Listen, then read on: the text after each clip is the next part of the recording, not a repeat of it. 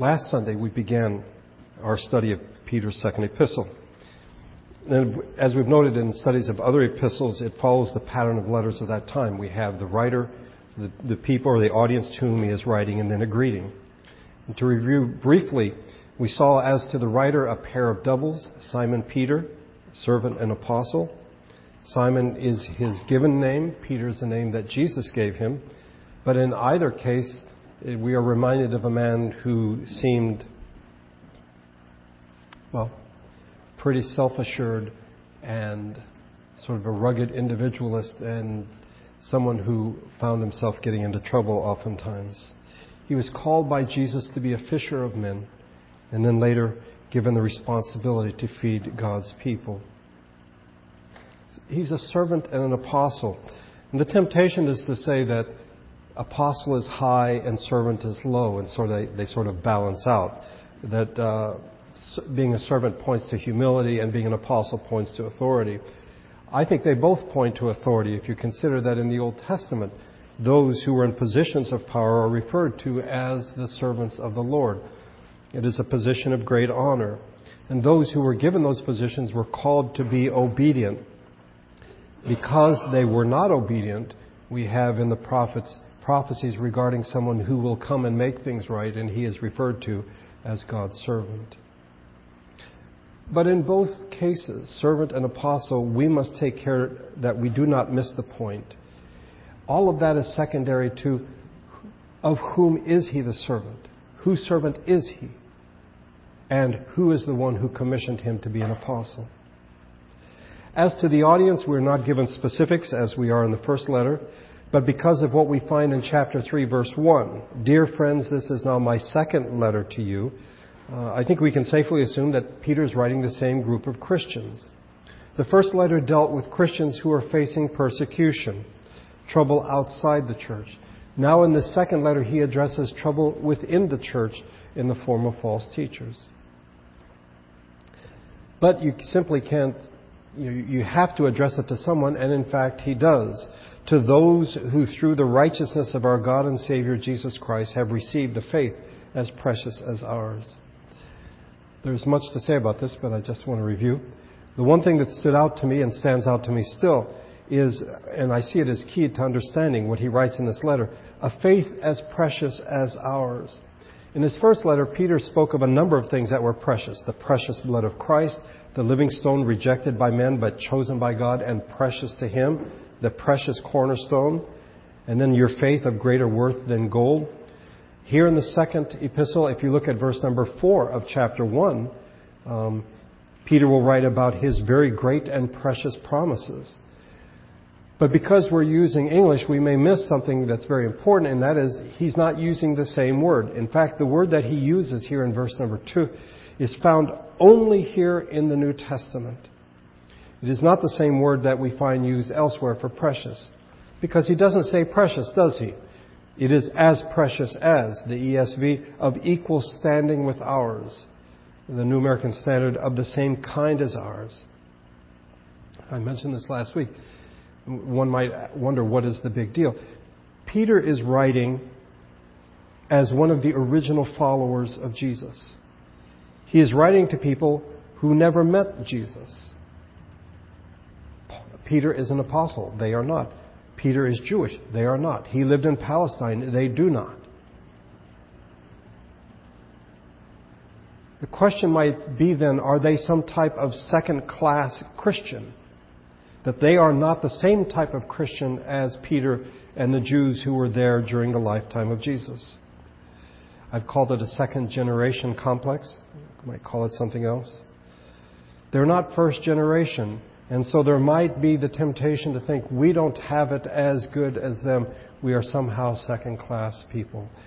And Peter will not accept that. He rejects that. And I don't think he just does it for this reason.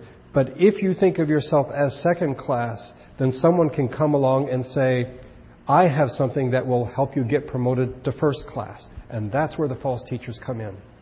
They say, what you have is not sufficient, I will give you something more, or I will point to something else. As to the greeting, we find what we found in 1 Peter, grace and peace be yours in abundance, with something added. through the knowledge of God and of Jesus our Lord. Knowledge is a big issue in this book, and we will deal with it as it comes up time and time again. I would just point out that here in the greeting we already find it mentioned, so this isn't fluff. This is setting the stage for what will come later in the letter. Today we will look at what begins the letter proper, if you wish, in which we find three main themes. The nature of the Christian life, chapter 2, the warning against false teachers, and then chapter 3, the certainty of Christ's return. The first part, verses 3 to 21 of chapter 1, can be seen in three parts, and we will only look at the first part today, the power and promises of Jesus in verses 3 and 4. Then next week, the Lord willing, verses 5 through 11, the productive Christian. How is it we are supposed to live? And then verses 12 through 21, a wonderful section, the place of remembering for those who are God's people. Verses 3 and 4 deal with power and promises. That's what will be dealt with in chapters 2 and 3. I said last week, the first 4 verses, and it's actually the first 11 verses of this chapter, are one sentence. We have sort of chopped it up, and we may lose a sense of continuity. As Peter introduces this letter, he's setting the stage for what he will talk about later. Look, if you would, at verses 3 and 4. His divine power has given us everything we need for life and godliness through our knowledge of Him who called us by His own glory and goodness. Through these He has given us His very great and precious promises, so that through them you may participate in the divine nature and escape the corruption in the world caused by evil desires. One commentator in writing on this said, in a cautious, skeptical age, leery of excessive commercial promises, we may by habit hear Peter's first enthusiastic claim a little tentatively. His divine power has given us everything we need for life and godliness may seem too good to be true, particularly to Christians often discouraged by spiritual failures in self and others. Is this the known to be impulsive Peter again, as recorded in the Gospels, making claims that reality will not substantiate? If it sounds too good to be true, people would say it is too good to be true. One other writer says that Peter makes a number of startling assertions about Jesus and His work in this section. In fact, they are so startling and the language so secular, it doesn't show up in English but in Greek, that some people think that if Peter in fact did write this, he's completely sold out. He has left the Christian faith and has compromised with the Hellenistic spirit of his age. This is not the case. We will see as we go through. First of all, verse number 3, the power of Jesus. Let's begin with the phrase, His divine power. Grammatically, His refers back to Jesus our Lord at the end of verse number 2. So in verses 3 and 4, Peter is speaking about Jesus. And I think we need to be clear about that. Divine, the word used, is used in the New Testament only 3 times. Verse 3, verse 4, that's 2. The third one is in Acts chapter 17, when Paul is at Athens and he is making a case for the true God, whom he is referred to as the unknown God. Divine, by the way, if you have a concordance or if you Google it or whatever, you will see divine showing up in other passages in the New Testament in English translations, but they're not the word that Peter uses here. It's only used 3 times. It's very rarely used in the New Testament, but it was very common in that day. And so it seems that as Peter begins to write, he will use the language of the marketplace, the language of his day, as he seeks to make his case. Divine power is not a phrase that echoes something that we find elsewhere in Scripture. But it is very, very frequent in contemporary writing of that time. The idea of God's power, that we find throughout Scripture. As one writer put it, covering every major stage in the history of God's people. We see God's power throughout the Old Testament. And Peter wants to make the connection. He wants to link it with the person of Jesus. The great acts of God in the past and the coming of Jesus in the Gospels. If we could read Peter's mind, it seems that what he wants to do is confront and answer the question, that I think his readers are asking and that we, in fact, may ask ourselves. Is the power of Jesus sufficient on its own to strengthen the resolve of the anxious and tempted Christians in a tough and attractively pagan age? When the world seems so attractive and so seductive, and we are tempted and oftentimes discouraged by our own failures and those of others, the question is the power of Jesus sufficient? Peter's answer is clear. Jesus' power is more than adequate. As Peter sees it and presents it here in verse number 3, Jesus not only sets the highest standards for Christians to live up to, life and godliness, he also gives them the resources to meet these standards. I think a part of the problem is whenever we think about the power of God and Jesus, we think of Jesus during his ministry, his remarkable teaching, and his miracles. And if we're not careful, we think, yes, in the past, when Jesus was here, God's power was seen. Peter is now addressing second-generation Christians, not been to Palestine, never saw Jesus. And when you talk about the power of God, the temptation is to say, oh, yeah, back then the power of God was evident. Peter wants to make it clear that the power of Jesus is seen in what we might call the seemingly unimpressive lives of men and women who seek to live lives that glorify Jesus. It isn't just in the spectacular and the miraculous. It is in our everyday living. I said there were two parts. First of all, he sets a challenge for us. The high standards set for the Christian is seen in the phrase life and godliness, which might be simplified into a godly life.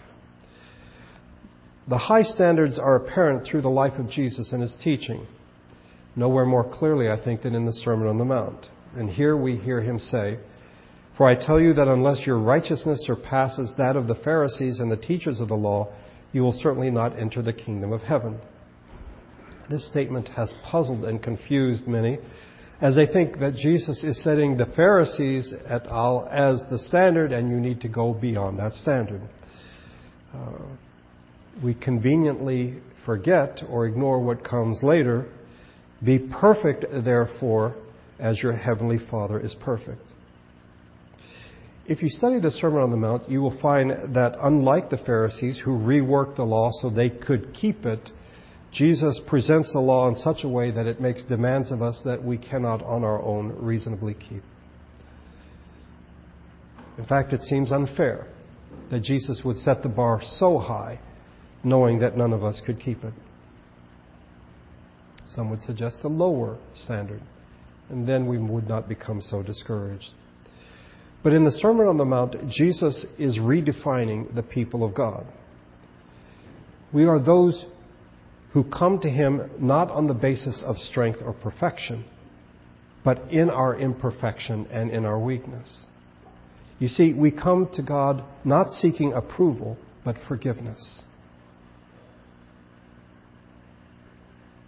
The word that Peter uses for godliness, again, was very common in that time. It was the word that ordinary non-Christians would use to describe what they hope would be the result of their religious activities. That if they did enough good things, then good things would happen to them. And so it spoke of decency and honesty, trust, integrity. So it would be something that you earned. Now, Peter is familiar with this word because there was, in fact, an incident recorded in Acts chapter 3.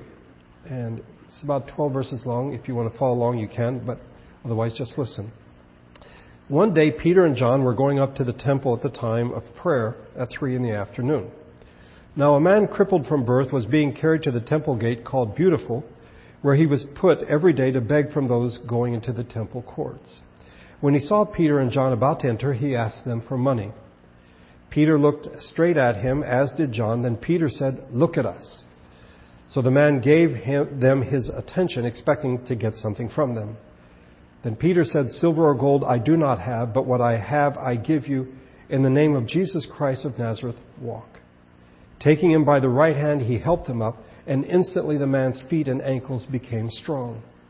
He jumped to his feet and began to walk. Then he went with them into the temple courts, walking and jumping and praising God. When all the people saw him walking and praising God, they recognized him as the same man who used to sit begging at the temple gate called Beautiful. They were filled with wonder and amazement at what had happened to him. While the beggar held on to Peter and John, all the people were astonished and came running to them in the place called Solomon's Colonnade. When Peter saw this, he said to them, "Men of Israel, why does this surprise you? Why do you stare at us as if by our own power or godliness we have made this man walk?"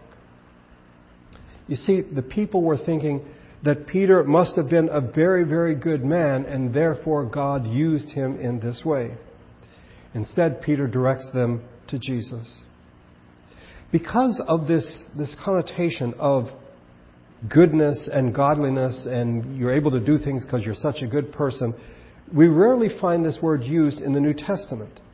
And based on what we find in Acts 3, I would have thought that Peter would have avoided it like the plague, that he would not have used this word at all. And yet he deliberately chooses to use this word. We will see why in chapter 2, as he writes about the false teachers who live wicked lives. You cannot say that your behavior means nothing. Are we to follow the example of these wicked teachers? Is the battle against sin an outdated battle? In the first epistle, Peter is very clear that Christians are supposed to live good lives. They are to live obedient lives that they might silence the disbelieving. In his second letter, he's not going to back down from this at all. In fact, he reinforces it with the term godliness. I'm convinced Peter knew exactly what he was doing, pointing to the impossibly high standard that Jesus set for the believer. But he doesn't leave us there, because he continues. Jesus meets the challenge for us. Because we have an impossible standard, we might think, okay, well, why try? I'm completely inadequate to do this. Peter tells us, Jesus has given us everything we need for life and godliness. The word given might be a little misleading, perhaps in its weakness.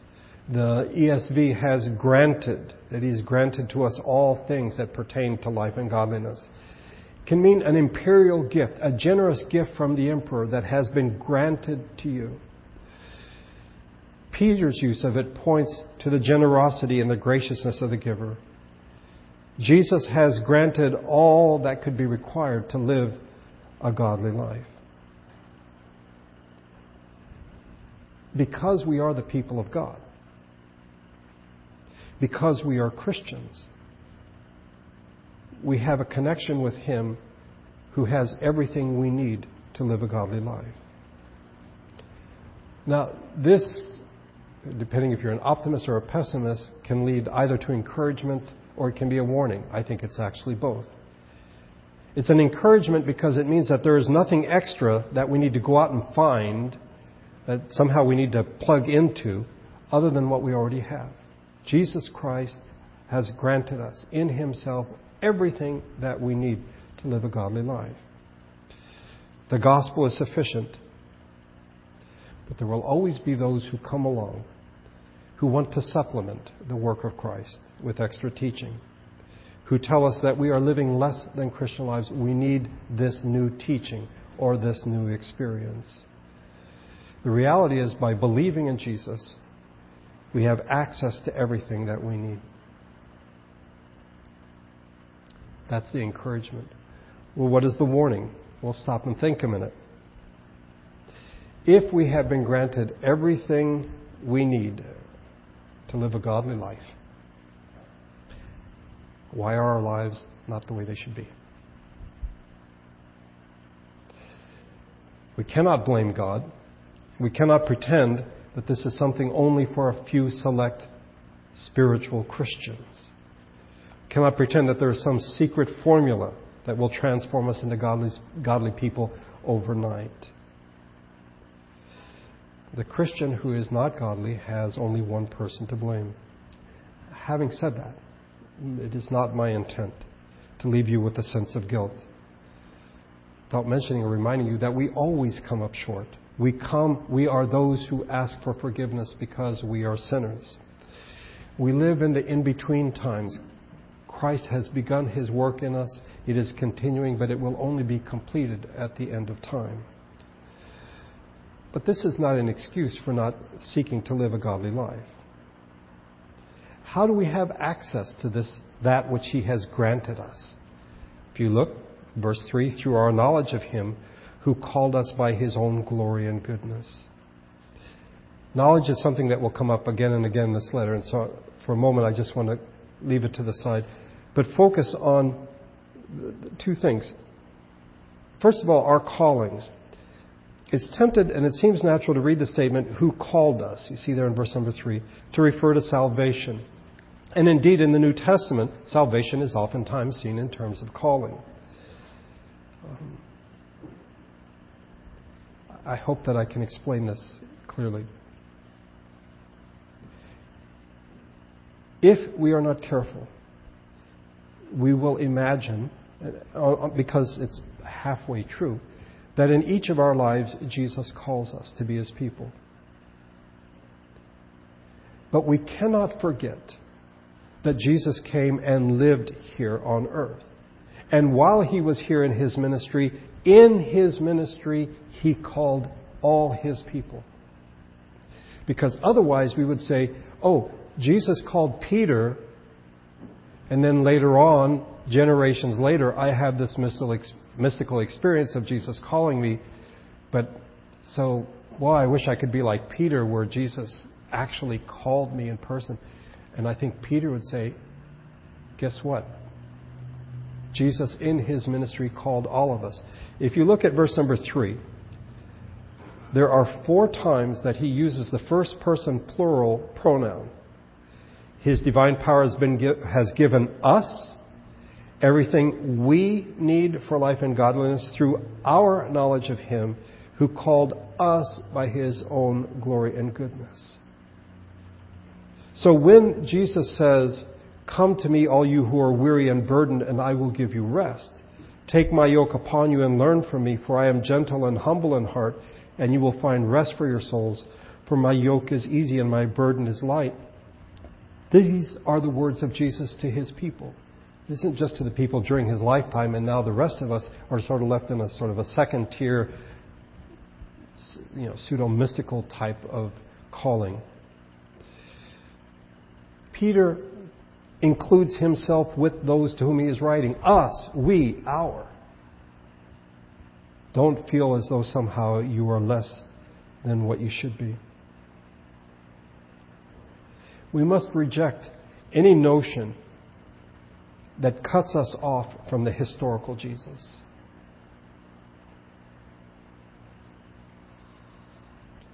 I hope I've made that clear. I cannot emphasize it too much. We should not imagine that Jesus came hundreds of years ago and did something then, and now what we do has no connection with that man who lived 2,000 years ago. Peter is writing to people in Turkey, never been to Palestine, never met Jesus. But the historical Jesus is just as important to them as He is to Peter, and to us as well. It's very tempting, I think, to spiritualize Jesus.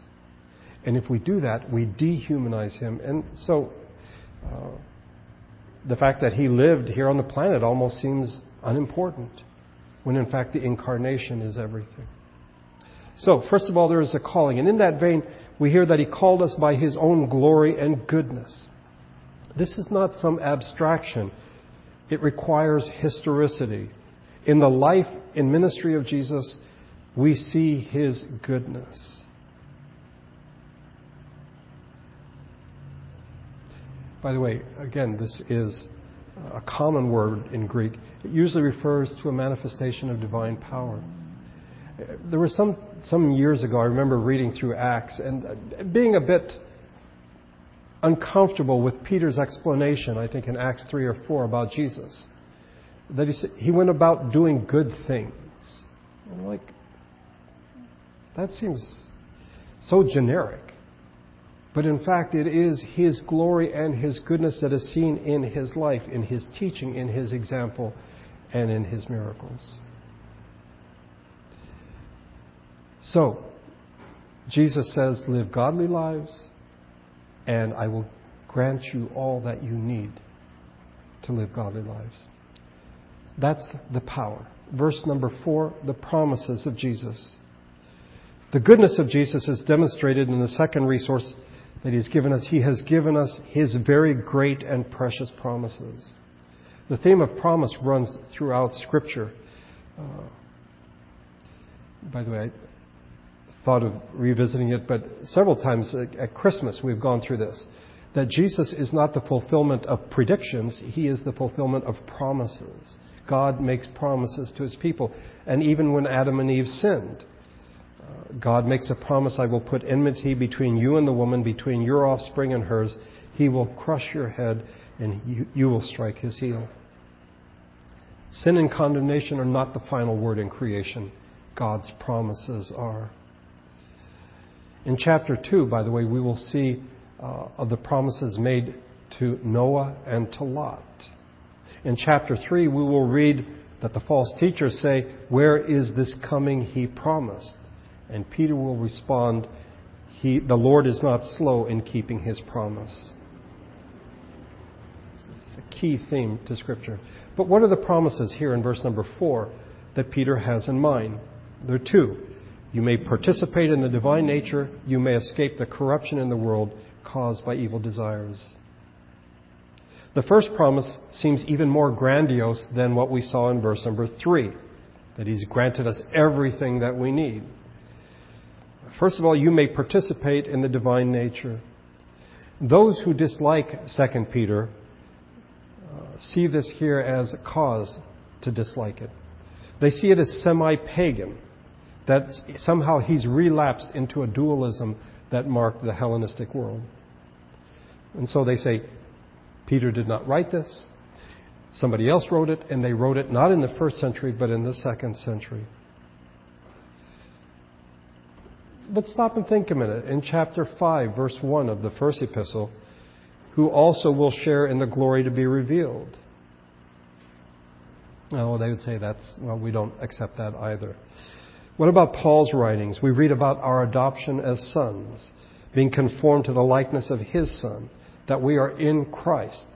Ephesians 2:6, and God raised us up with Christ and seated us with Him in the heavenly realms in Christ Jesus.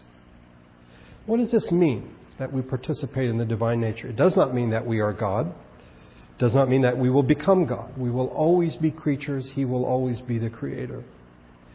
But in redeeming us, God has given us His life. In 1 John we read, and this is the testimony, God has given us eternal life, and this life is in His Son. We know also that the Son of God has come and has given us understanding so that we may know Him who is true. And we are in Him who is true, even in His Son Jesus Christ. He is the true God and eternal life. When we say that we are given eternal life, we are actually given the life of God. In some ways, far beyond our comprehension. That is the first promise. The second is you may escape the corruption in the world caused by evil desires.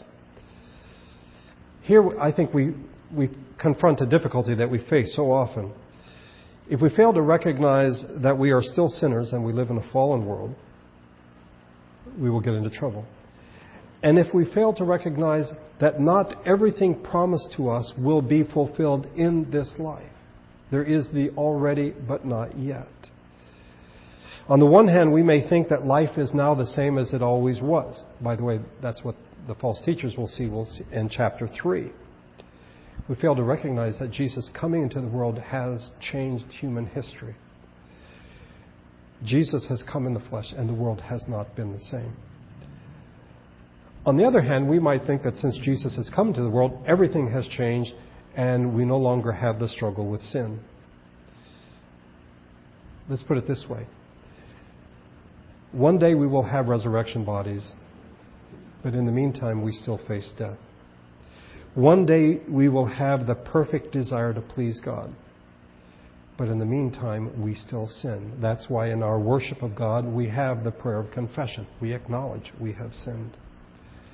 The difficulty, I think, is knowing that we are in the in-between times. This is also true of this second great and precious promise. One day we will be delivered from this fallen world. But it doesn't mean that we do not have deliverance now. The incompleteness of it does not diminish the greatness or the preciousness of the promises. But the incompleteness may cause us to question the validity of it. We live in tension, holding on to the great and precious promises. And with these promises in hand, the Lord willing, we will march on to verse number 5 next week and see what it is that God calls or asks of us. I said earlier in the sermon that the question our brothers and sisters asked in the first century, I think we may still ask today, is the power of Jesus Christ sufficient on its own to strengthen us, to keep us in the midst of temptation and discouragement when the world is so attractive and so seductive? Peter says yes. Jesus Christ has set the standard for us. Jesus Christ helps us. He has granted us that which we need to live a godly life. He's also made promises that we may participate in the divine nature, that we may escape the corruption of the world. Peter's not finished. In fact, he has just begun his letter. There's so much more for us to see. But here he sets it out. The promise we have, the power we see. And now how are we supposed to live our lives? And what do we do about people who say, you're still lacking some things? The Lord willing, we will see this as we go along. Let's pray together.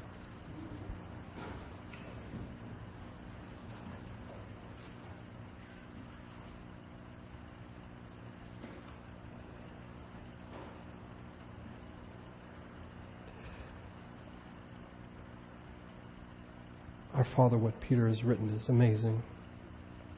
Yet I think sometimes we get so busy, we become so self-centered, sometimes so discouraged that we miss what is being said. Jesus calls us to live godly lives. He has granted us everything that we need. He has made great and precious promises.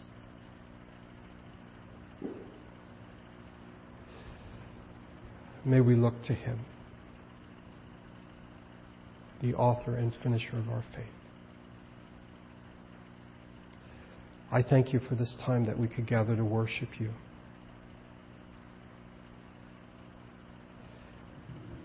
In a few minutes, we're going to have a meeting. May your Spirit guide us in what we do. We pray in Jesus' name. Amen.